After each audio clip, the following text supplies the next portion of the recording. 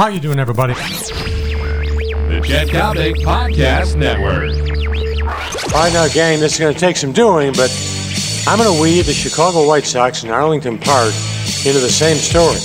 It is game time. It is lawn ball time. It is Daily Coppock time.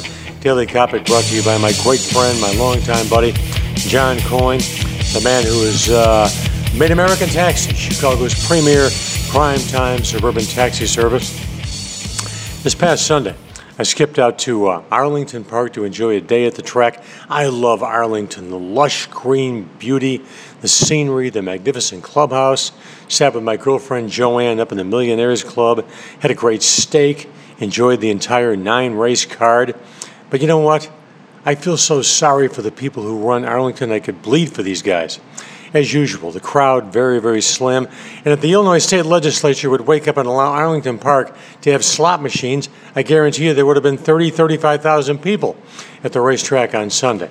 So, number one, I feel bad for the sport of kings. When people talk about horse racing today, they don't talk about racing in a contemporary fashion. They talk about Secretariat back in the early 70s. The indomitable thoroughbred that won the Triple Crown, or they talk about Affirmed with Stevie Cawthon up, the last pony to win the Triple Crown. That was in 1978. Meanwhile, it was Chicago White Sox Day at Arlington Park. So if you're the White Sox, you want to send out big names, right? You want to send out people who are going to engage the masses, who are going to create something of a minor frenzy, if you will. The White Sox sent out Dan Pasqua and Mike Huff.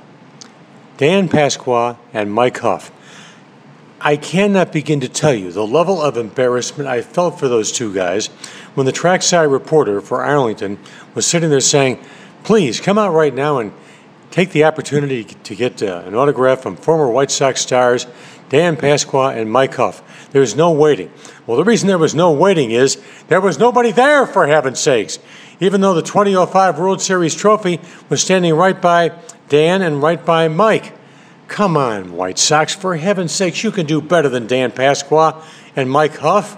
You know you can do better. Meanwhile, what are the White Sox going to do? The losing continues. What's Arlington Park going to do? I love the sport of kings, but the state of Illinois has treated horse racing like dirt as far as I'm concerned. Meanwhile, Arlington Park, here's a hint for 2014. Don't bother with Chicago White Sox Day. Unless they guarantee you they're going to bring out Paul Konerko and Ron Kittle. It ain't going to work with Dan Pasqua and Mike Huff. And I'm Chet Coppock. This has been the Daily Coppock, brought to you by my great friends at Chicago's premier primetime suburban taxi service, and that is American Taxi.